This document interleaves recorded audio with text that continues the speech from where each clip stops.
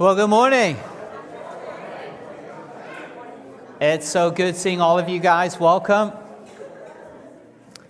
As you make your way back to your seat, go ahead and grab your Bible. We're going to be in 1 Corinthians chapter 5. And let me pray for us as we open up the Word. Our Heavenly Father, we thank you so much for today. Thank you for your mercy and for your grace. Lord, in our call to worship, we read about your wondrous work that you have done, and that you are worthy of praise and honor and glory, Lord. And we thank you for the wondrous work you've done for us in Christ Jesus, where you have atoned for all of our sins, where you've satisfied the wrath of God. You have redeemed us and reconciled us and have forgiven us and have set us free from the bondages of sin. And you have made us new through your Spirit, Lord. Thank you. And Lord, as your church, as your people, as we gather to open up your word, Lord, can you speak to us? Can you make yourself known to us? Open up our ears, our eyes, our hearts, and our minds. Stir our affections for you, Lord. And I pray, help us to fix our eyes on you. May this word be centered on you, Lord Jesus. Lord, and as we get to this difficult passage, and we talk about church discipline and excommunication, Lord, a topic that we as a culture despise and we want to avoid at all costs, Lord. Can this be a sweet time? Can we see this wonderful gift that you've given us? Can you help us to see how you're working in those areas? And Lord, convict us. Forgive us. And Lord, I pray that as we walk out of here, Lord, may we fix our eyes on you.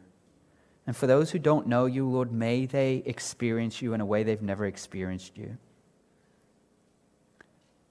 And Lord, come and make yourself known. We really do need you to speak to us through your text. Holy Spirit, illuminate truth to us. And we ask all of this in Jesus' name. Amen. So we're in 1 Corinthians chapter 5, and so a little quick overview. What Paul is doing is Paul is writing a letter to the church in Corinth, and what he's doing is he's reasoning and he's persuading them as he's addressing 10 issues in the church. And really what we're seeing in all 10 issues that he is addressing, he's communicating the same message, that God, because of the gospel requires God's holy people to mature in purity and unity. And my hope for us in this series is that we would understand that the more the church matures in purity, in other words, the more distinct we look from the world, the more different we look from the world, the more we will grow in unity as well. Now, Paul's already addressed the very first issue regarding division, and now he's addressing the second issue. And the main message that he's again going to communicate is this, is that the gospel requires God's holy people to mature in purity. In other words, the church must become what they already are. They have been set apart. They have been made holy positionally. Now they have to become holy practically. And so in our text, he's going to address the issue, and then he's going to rebuke them, and he is going to instruct them.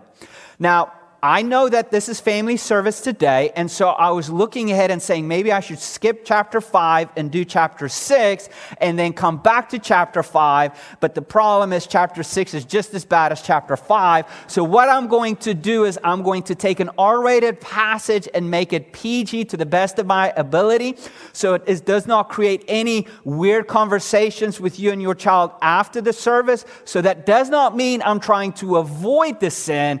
I'm just trying to help you as a parent so that you can have that conversation with your child at the appropriate level.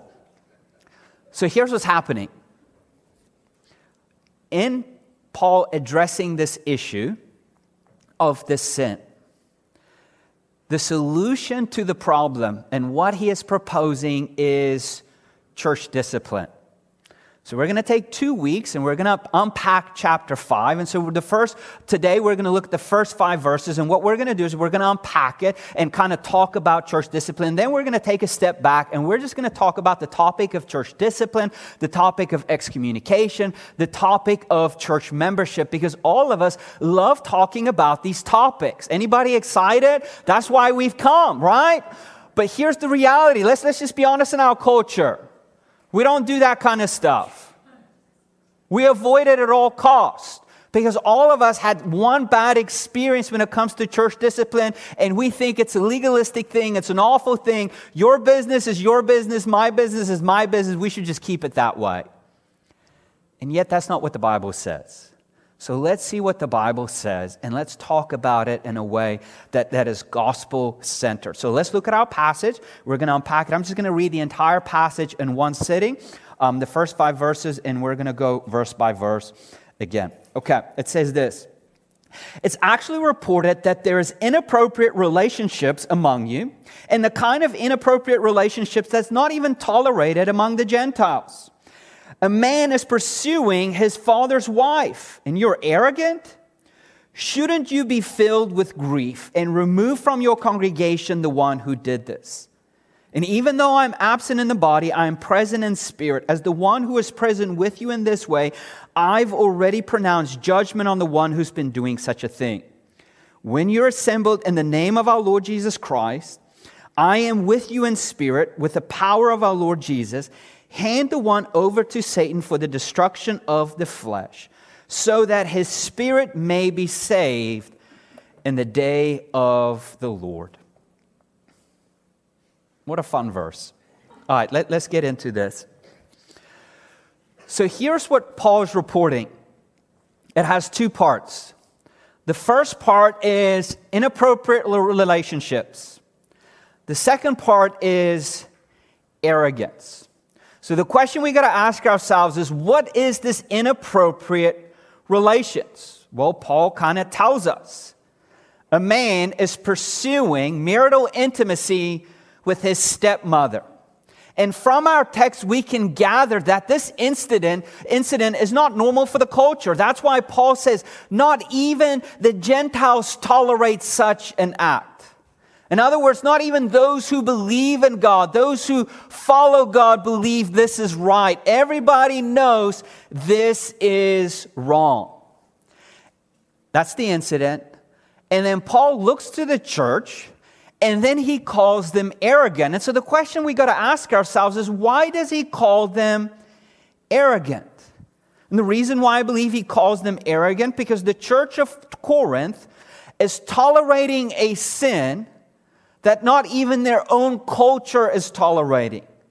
It wasn't that they were boasting about the sin or flaunting over it before others and saying, look how progressive we are, but rather they saw it and they chose to ignore it and they looked the other way.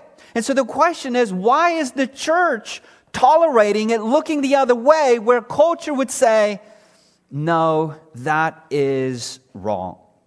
Now, again, the text does not tell us, so we might have to make an educated guess. I could be wrong, and this is conjecture. In other words, the Bible does not say it. As I'm looking at it, as I'm trying to figure out the situation, this is my best educated guess. You can disagree with me if you want to, that's cool. But here's what I'm thinking what's going on here.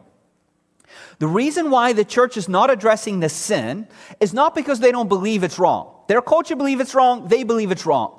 But the reason why they're not addressing it is because maybe the one who's committing this sin, maybe the one who's committing this sin is a powerful man that is socially powerful inside the church and also outside the church.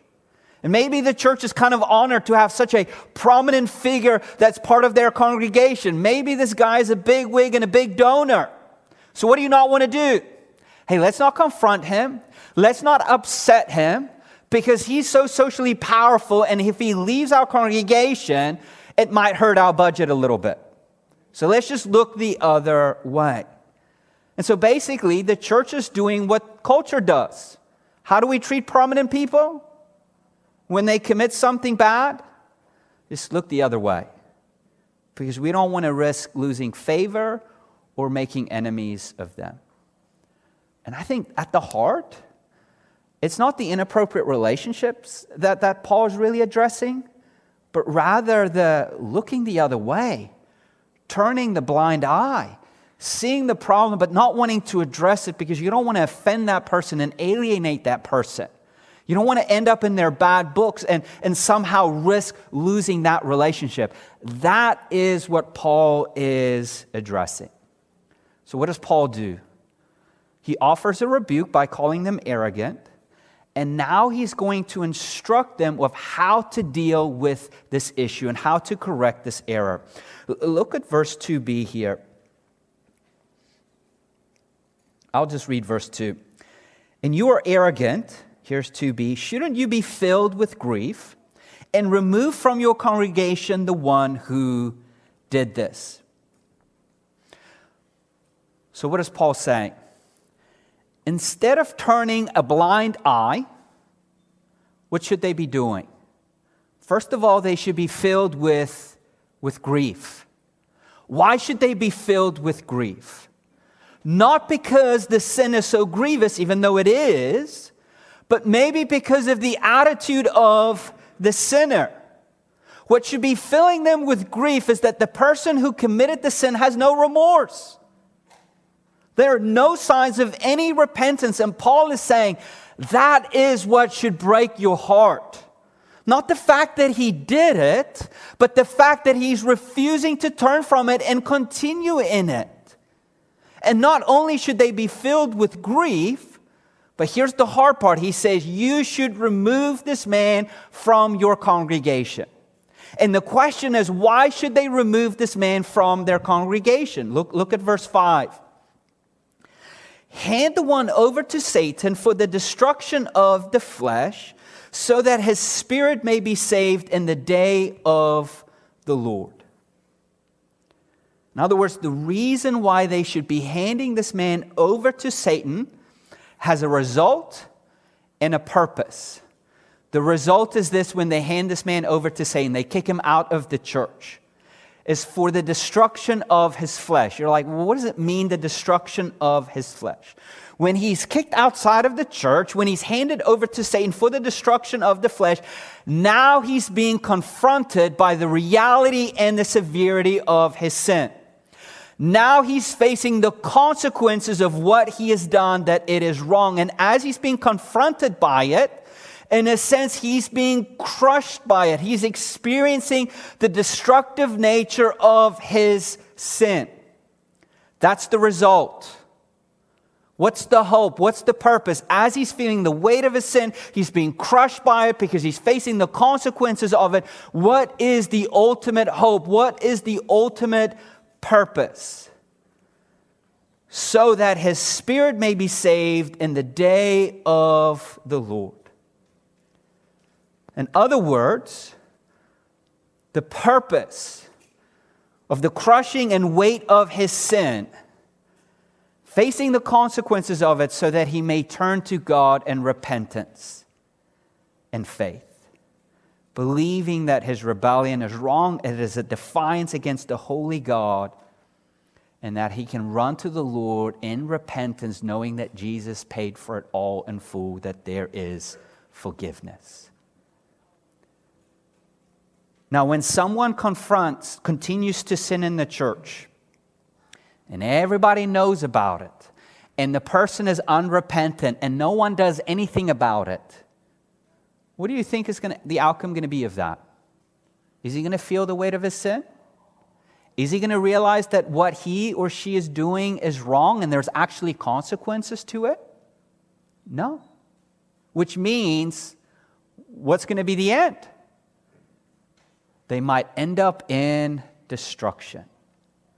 But when that person is addressed, when that person is confronted, and they begin to feel the weight of their sins, even in their anger, even in their name calling, the hope is at the end that they will turn to the Lord in repentance. So let's stop here, because I'm sure you have a ton of questions. Next week, we'll try to clarify some of the questions, but I think we need to lay a little bit of groundwork here.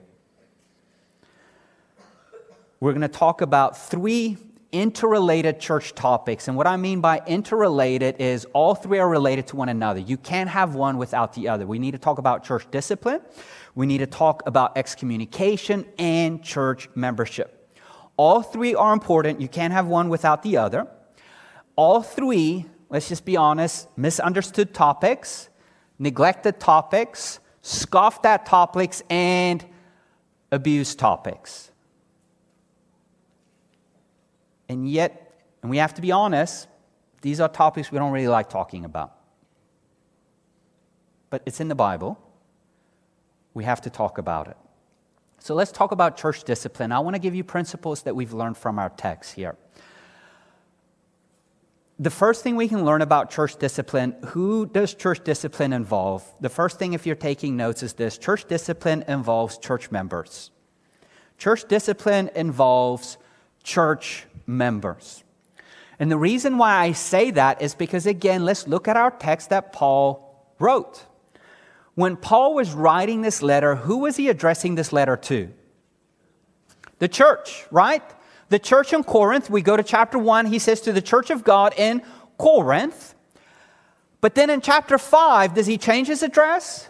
He's not saying, hey, and to the elders, hey, and to the leaders, hey, and to a certain group of church members. No, he's writing to the church. He's saying, you. In other words, with Paul addressing the church, he is saying the church is responsible for engaging church discipline with this member.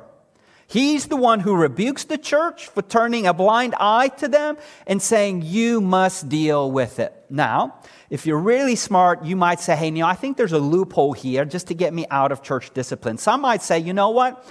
The real responsibility for church discipline is not the church, but rather the leaders, the apostles, because in verse 3, Paul kind of says to the church what they must be doing, and they're simply carrying out what Paul tells them to do. So church discipline falls on the apostle, and then they just simply carry out what Paul tells them to do in verse 3. But if you look at the entire chapter, we're going to read it next week, but right now let's skip over to verses 12 to 13. Paul gives us a principle. He says, for what business is it of mine to judge outsiders? Don't you judge those who are inside. God judges outside. Remove the evil person from among you. And what we're going to find out next week in the passage, Paul is saying, okay, who do we discipline? We only discipline those inside of the church, not outside the church, because we really have no right to judge those outside the church. Who's going to be the one judging those outside the church? God is. But what should we be doing? We should be judging those inside the church. In other words, confront them, address them, hold them accountable. And he tells the church, you are supposed to do it. So the whole church, not just me, not just the elders, not just the group leaders or the deacons, is responsible for church discipline, but the whole church. Second principle about church discipline, if you're taking notes, is this. Not only does it involve church members, but it must be carried out with tears and with the goal of repentance. Church discipline must be carried out with tears and the goal of repentance. We read in our passage today, you should be filled with grief. You should not be arrogant about this. You should not be boasting about it. You must be filled with grief. And the question is, why must we be filled with grief? Why are we filled with grief? Because of our love for that person. Like engaging in church discipline, engaging in correcting one another at times is gut-wrenching. It breaks our hearts. Like think about kids. I know you don't think that that's the truth, but mommy and daddy does not like to discipline you. Do you think they find joy in disciplining you and grounding you and taking things away from you? Mom and dad, do you like doing that? Do you find great joy in? Do you wake up and say, I can't wait to correct my child this morning and take things away and kill all of their joy? It is gut-wrenching. It is a burden. But why do you do that? because you love them. You care for them. And you see them not listen, and you see them not behave, and you see that pattern continue. And what do? In that gut-wrenching work filled with tears, you remove from them, or you discipline them or punish them in a way that hurts them, but it hurts you as well. That's the idea that Paul has. Like, as we engage in discipline, we should be filled with grief because of our love for one another. One of the things in our culture is we've created this idea of discipline being an unloving act, and yet the Bible says no, discipline is a loving act. Hebrews 12, verse 7 to 8. It says, endure suffering as discipline. God is dealing with you as sons. For what son is there that a father does not discipline? But if you are without discipline, which all receive, then you are illegitimate children and not sons. In other words, the point of Hebrews is like, hey, bro, if you're not getting disciplined by God, you're not a son of God. So when you're getting disciplined, count it as great joy, because that means you are his child. That means he loves you because he's disciplining you. And so not only should discipline be filled with tears and it's gut-wrenching at times, but what is the ultimate goal of discipline? Repentance, reconciliation. Paul even in our text says, hey, hand this guy over to Satan so that his flesh can be destroyed, by his soul, his spirit be saved, so that he may turn from his wickedness and turn to the Lord. We even see this in Hebrews chapter 12, verse 11. No discipline seems enjoyable at the time, but painful. Later on, however, it yields a peaceful fruit of righteousness to those who've been trained by it. In other words, discipline is out of love filled with tears. Is it fun? No. But what does it produce? Fruit. Repentance. And that is the goal. That is what we must labor towards. Now, what are the steps of discipline? Like even though Paul doesn't really give us any steps. He gave us the principle and involved the whole members. He gave us the principle, it should be filled with grief and the goal of repentance. But he doesn't tell us any steps. The only step he tells them to do is what? Kick him out.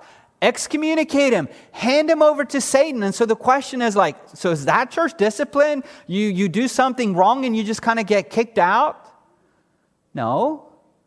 Like, this is where we look at all of Scripture. And you know what's really interesting? You know who else talked about church discipline? Jesus. So what does Jesus say about church discipline? Let's look. If you have your Bibles, let's go ahead and turn to Matthew. I'll give you some time. Turn to Matthew, Matthew chapter 18, verse 15 to 17. And so even though when Paul talks about church discipline, he's talking about excommunication, we know that excommunication is not the only step. It certainly is a final step, but not the only one. Look at Jesus and what he says in Matthew 18, verse 15 to 17.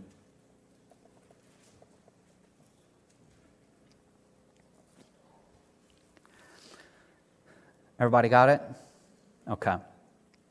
Jesus says, if your brother sins against you, go tell him his fault between you and him alone. If he listens to you, you've won your brother. But if he won't listen, take one or two others with you, so that by the testimony of 2 or 3 witnesses, every fact may be established. If he doesn't pay attention to them, tell to the church. If he doesn't pay attention even to the church, let him be like a Gentile and a tax collector to you. So real quick here, we're not going to spend too much time on this passage. But I understand this passage for us, it starts off weird, and then it almost starts off like individualistic and goes into community. But what we have to understand is because we grew up in such an individualistic culture, this is how I was raised, this is how you were raised. Your mom and dad always taught you, mind your own business. Let them do their thing, and you do your thing. Don't worry about them. You worry about you. In a sense, that's true, but in a sense, that's probably not the best thing. And here's what we have to understand. When it comes to sin, all sin is ultimately against God, right? But if we are the body of Christ, Christ is the head, we're the body, and we're united with Him, and all sin is against Him, isn't in a sense all sin also against the body? What we have to understand is Jesus is not just talking about somebody called you a name and that really offended you.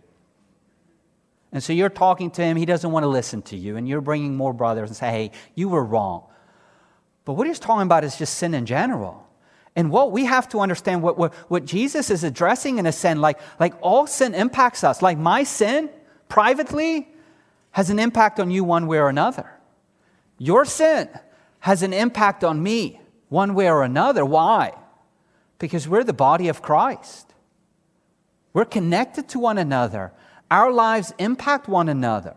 So it's not like some private sin that just you kind of beef between you and a buddy, but rather you're seeing a buddy, you're seeing a brother or a sister in sin. And so here's the 4 steps that Jesus says to do. The first thing, if you're taking notes, here's the very first step of church discipline.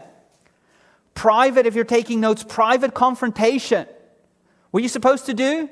You see a brother or sister in sin, and what are you doing? You privately confront them. You're coming to them and say, hey, I saw you did this. This is not right. This is not honoring the Lord. And why are you doing it? Are you doing it because you want one over them and say, aha, I finally caught you. I'm a better Christian than you. No, the principle of church discipline still applies. You approach them filled with grief and tears. And what is your goal? To call them out? No, the goal is repentance. Turn from their sin and turn to the Lord. Jesus says if that doesn't work, the second one, if you're taking notes, is group confrontation.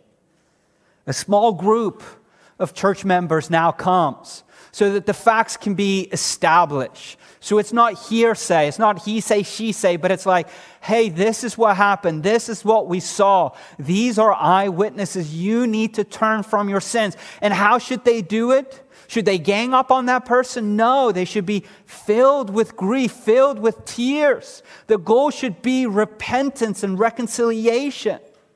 The third step is if they're still not turning from their sins now, the third one, if you're taking notes, is now public confrontation. In other words, now the church, the whole church that they belong to now is notified about the situation. And the whole church now gets involved. And then the last step is excommunication. The church excommunicated the unrepented church member. Now, Paul, in 1 Corinthians chapter 5, goes straight to the last step. He goes straight to the last step. Why does he go straight to the last step? Because in Matthew chapter 18, like according to Matthew chapter 18, he goes straight to the last step. Why? Because in his letter, he says it's already been reported, which means everybody is aware already of that sin. It's not like this is new news. He says it's been reported, which means multiple people have come to him about this. The man has continued in this inappropriate relationship. Time has gone on and he's continually being unrepentant, which means it's not like Paul does not believe in those steps, but those steps have already, in a sense, one way or another taken place, which means now it leads to him being excommunicated. Which leads me now to the second step of topic, excommunication.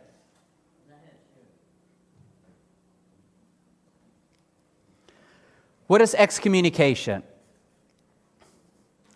Excommunication is when a church can no longer affirm that a self-professing believer is a genuine believer. In other words, because of how they're living, because of how they're acting, and because they're now being unrepentant, the church is saying, we have no longer confidence that you are a professing believer. We're looking at the evidence of your life, and that person is being removed from the church membership, not allowed to participate in the Lord's Supper. It is the final step to corrective discipline. And who makes that decision? The church. The whole church. It is the last resort. And how should that decision be made? With tears? With a goal of repentance. Now, here's one thing we have to understand. You don't get excommunicated because you've sinned. Because if that's the case, I can't be here tomorrow. You can't be here tomorrow. There won't be a church. You get excommunicated because you're continuing in your sin and you're being unrepentant of your sin. It's almost like the last Hail Mary of hoping, please, Lord, get a hold of this person. May they feel the weight of their sins so that they may turn from their sins and turn to you. And so the reason why Paul is saying, hey, to this guy, you need to excommunicate, because of the reports, because of this pattern that has continued over and over and over and over and over.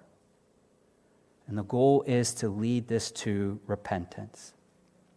So we've talked about church discipline, talked about excommunication. Again, next week we're going to talk more about, I'm sure you all have a ton of questions. But the third topic we have to talk about is church membership. Now, church membership is not explicit in our text. In other words, you're not going to find it in our text anything about church membership. But it's certainly implied, and here's why I say it's implied.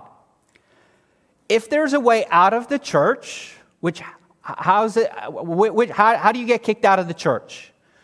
By sinning?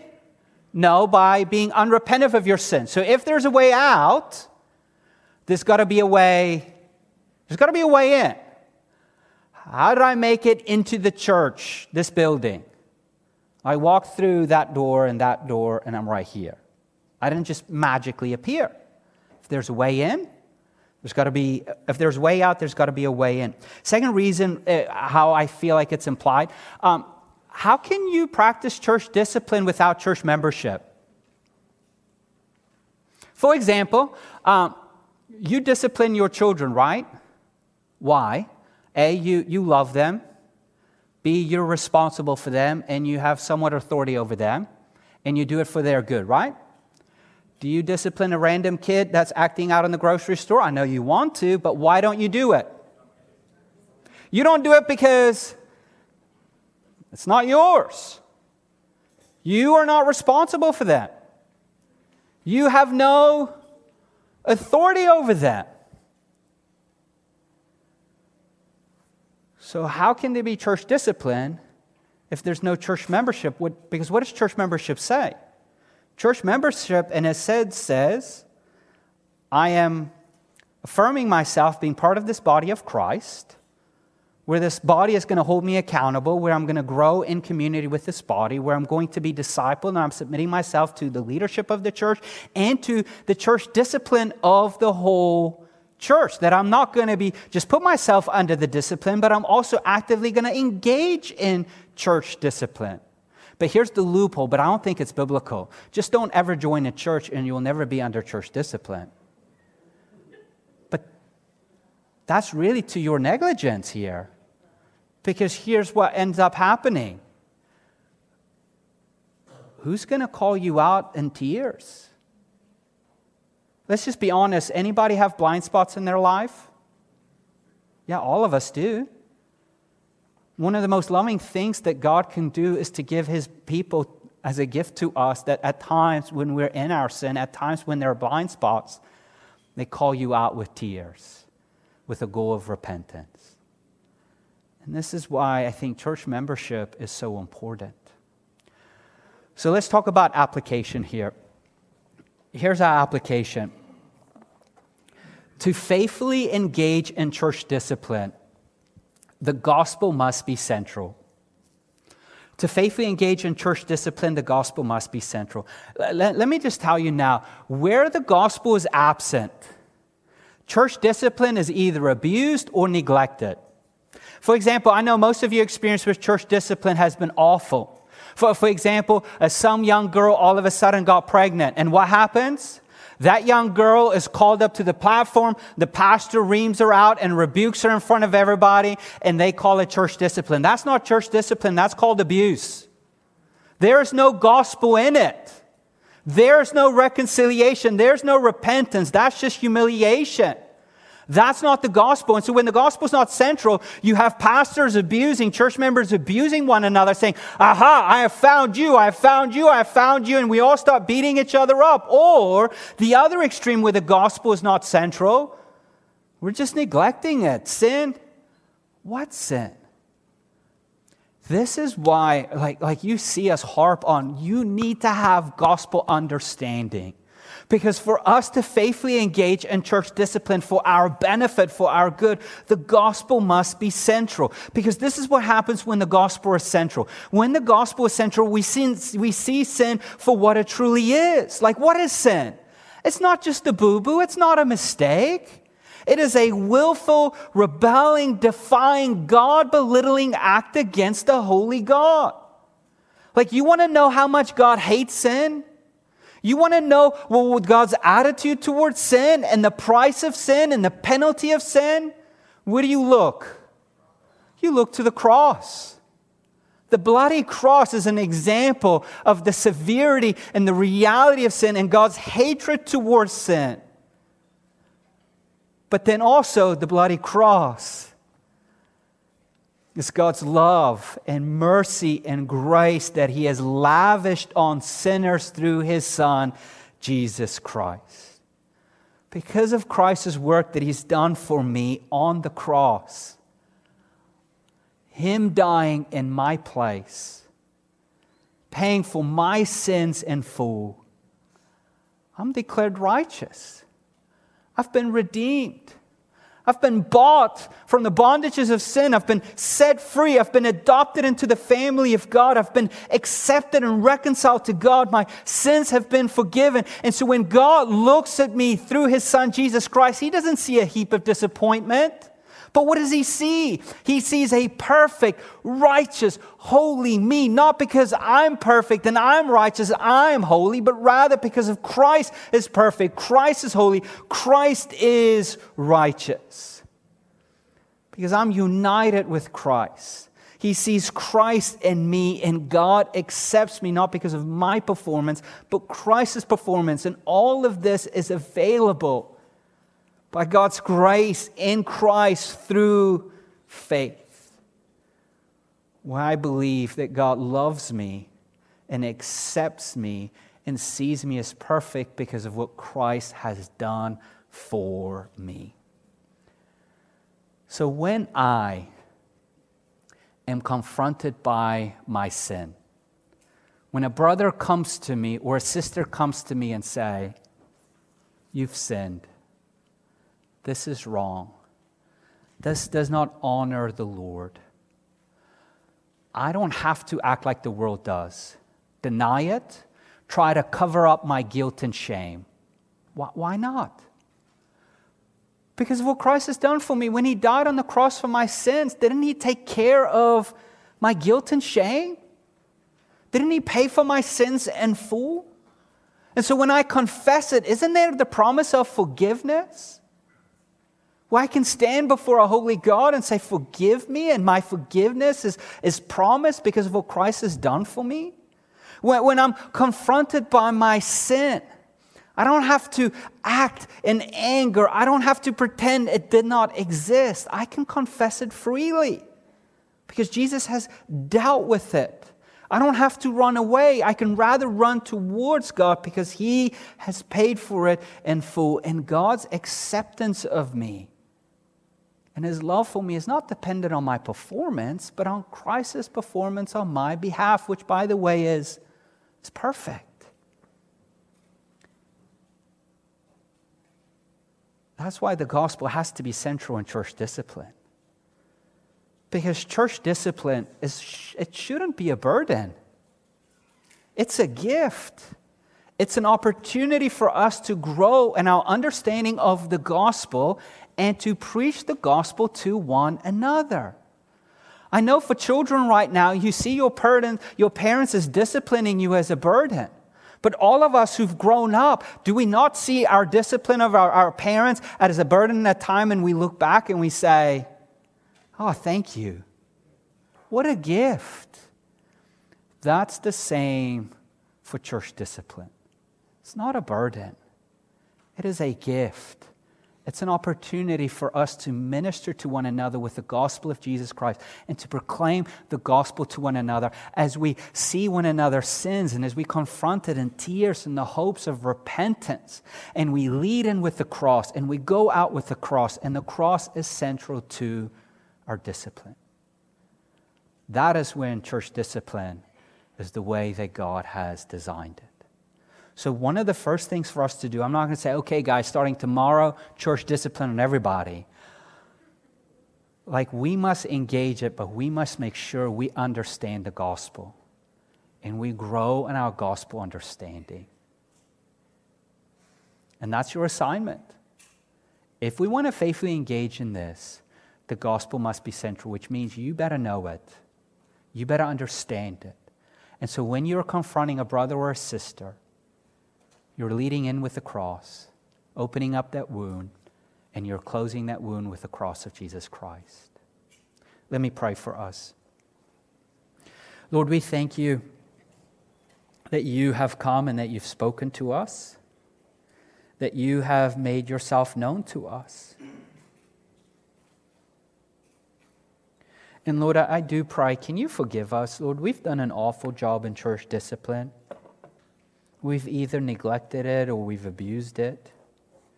Lord, can you forgive us? Can you help us to be a church that understands the gospel? Can you help us to be a church that genuinely loves one another and cares for one another and feels responsible for one another?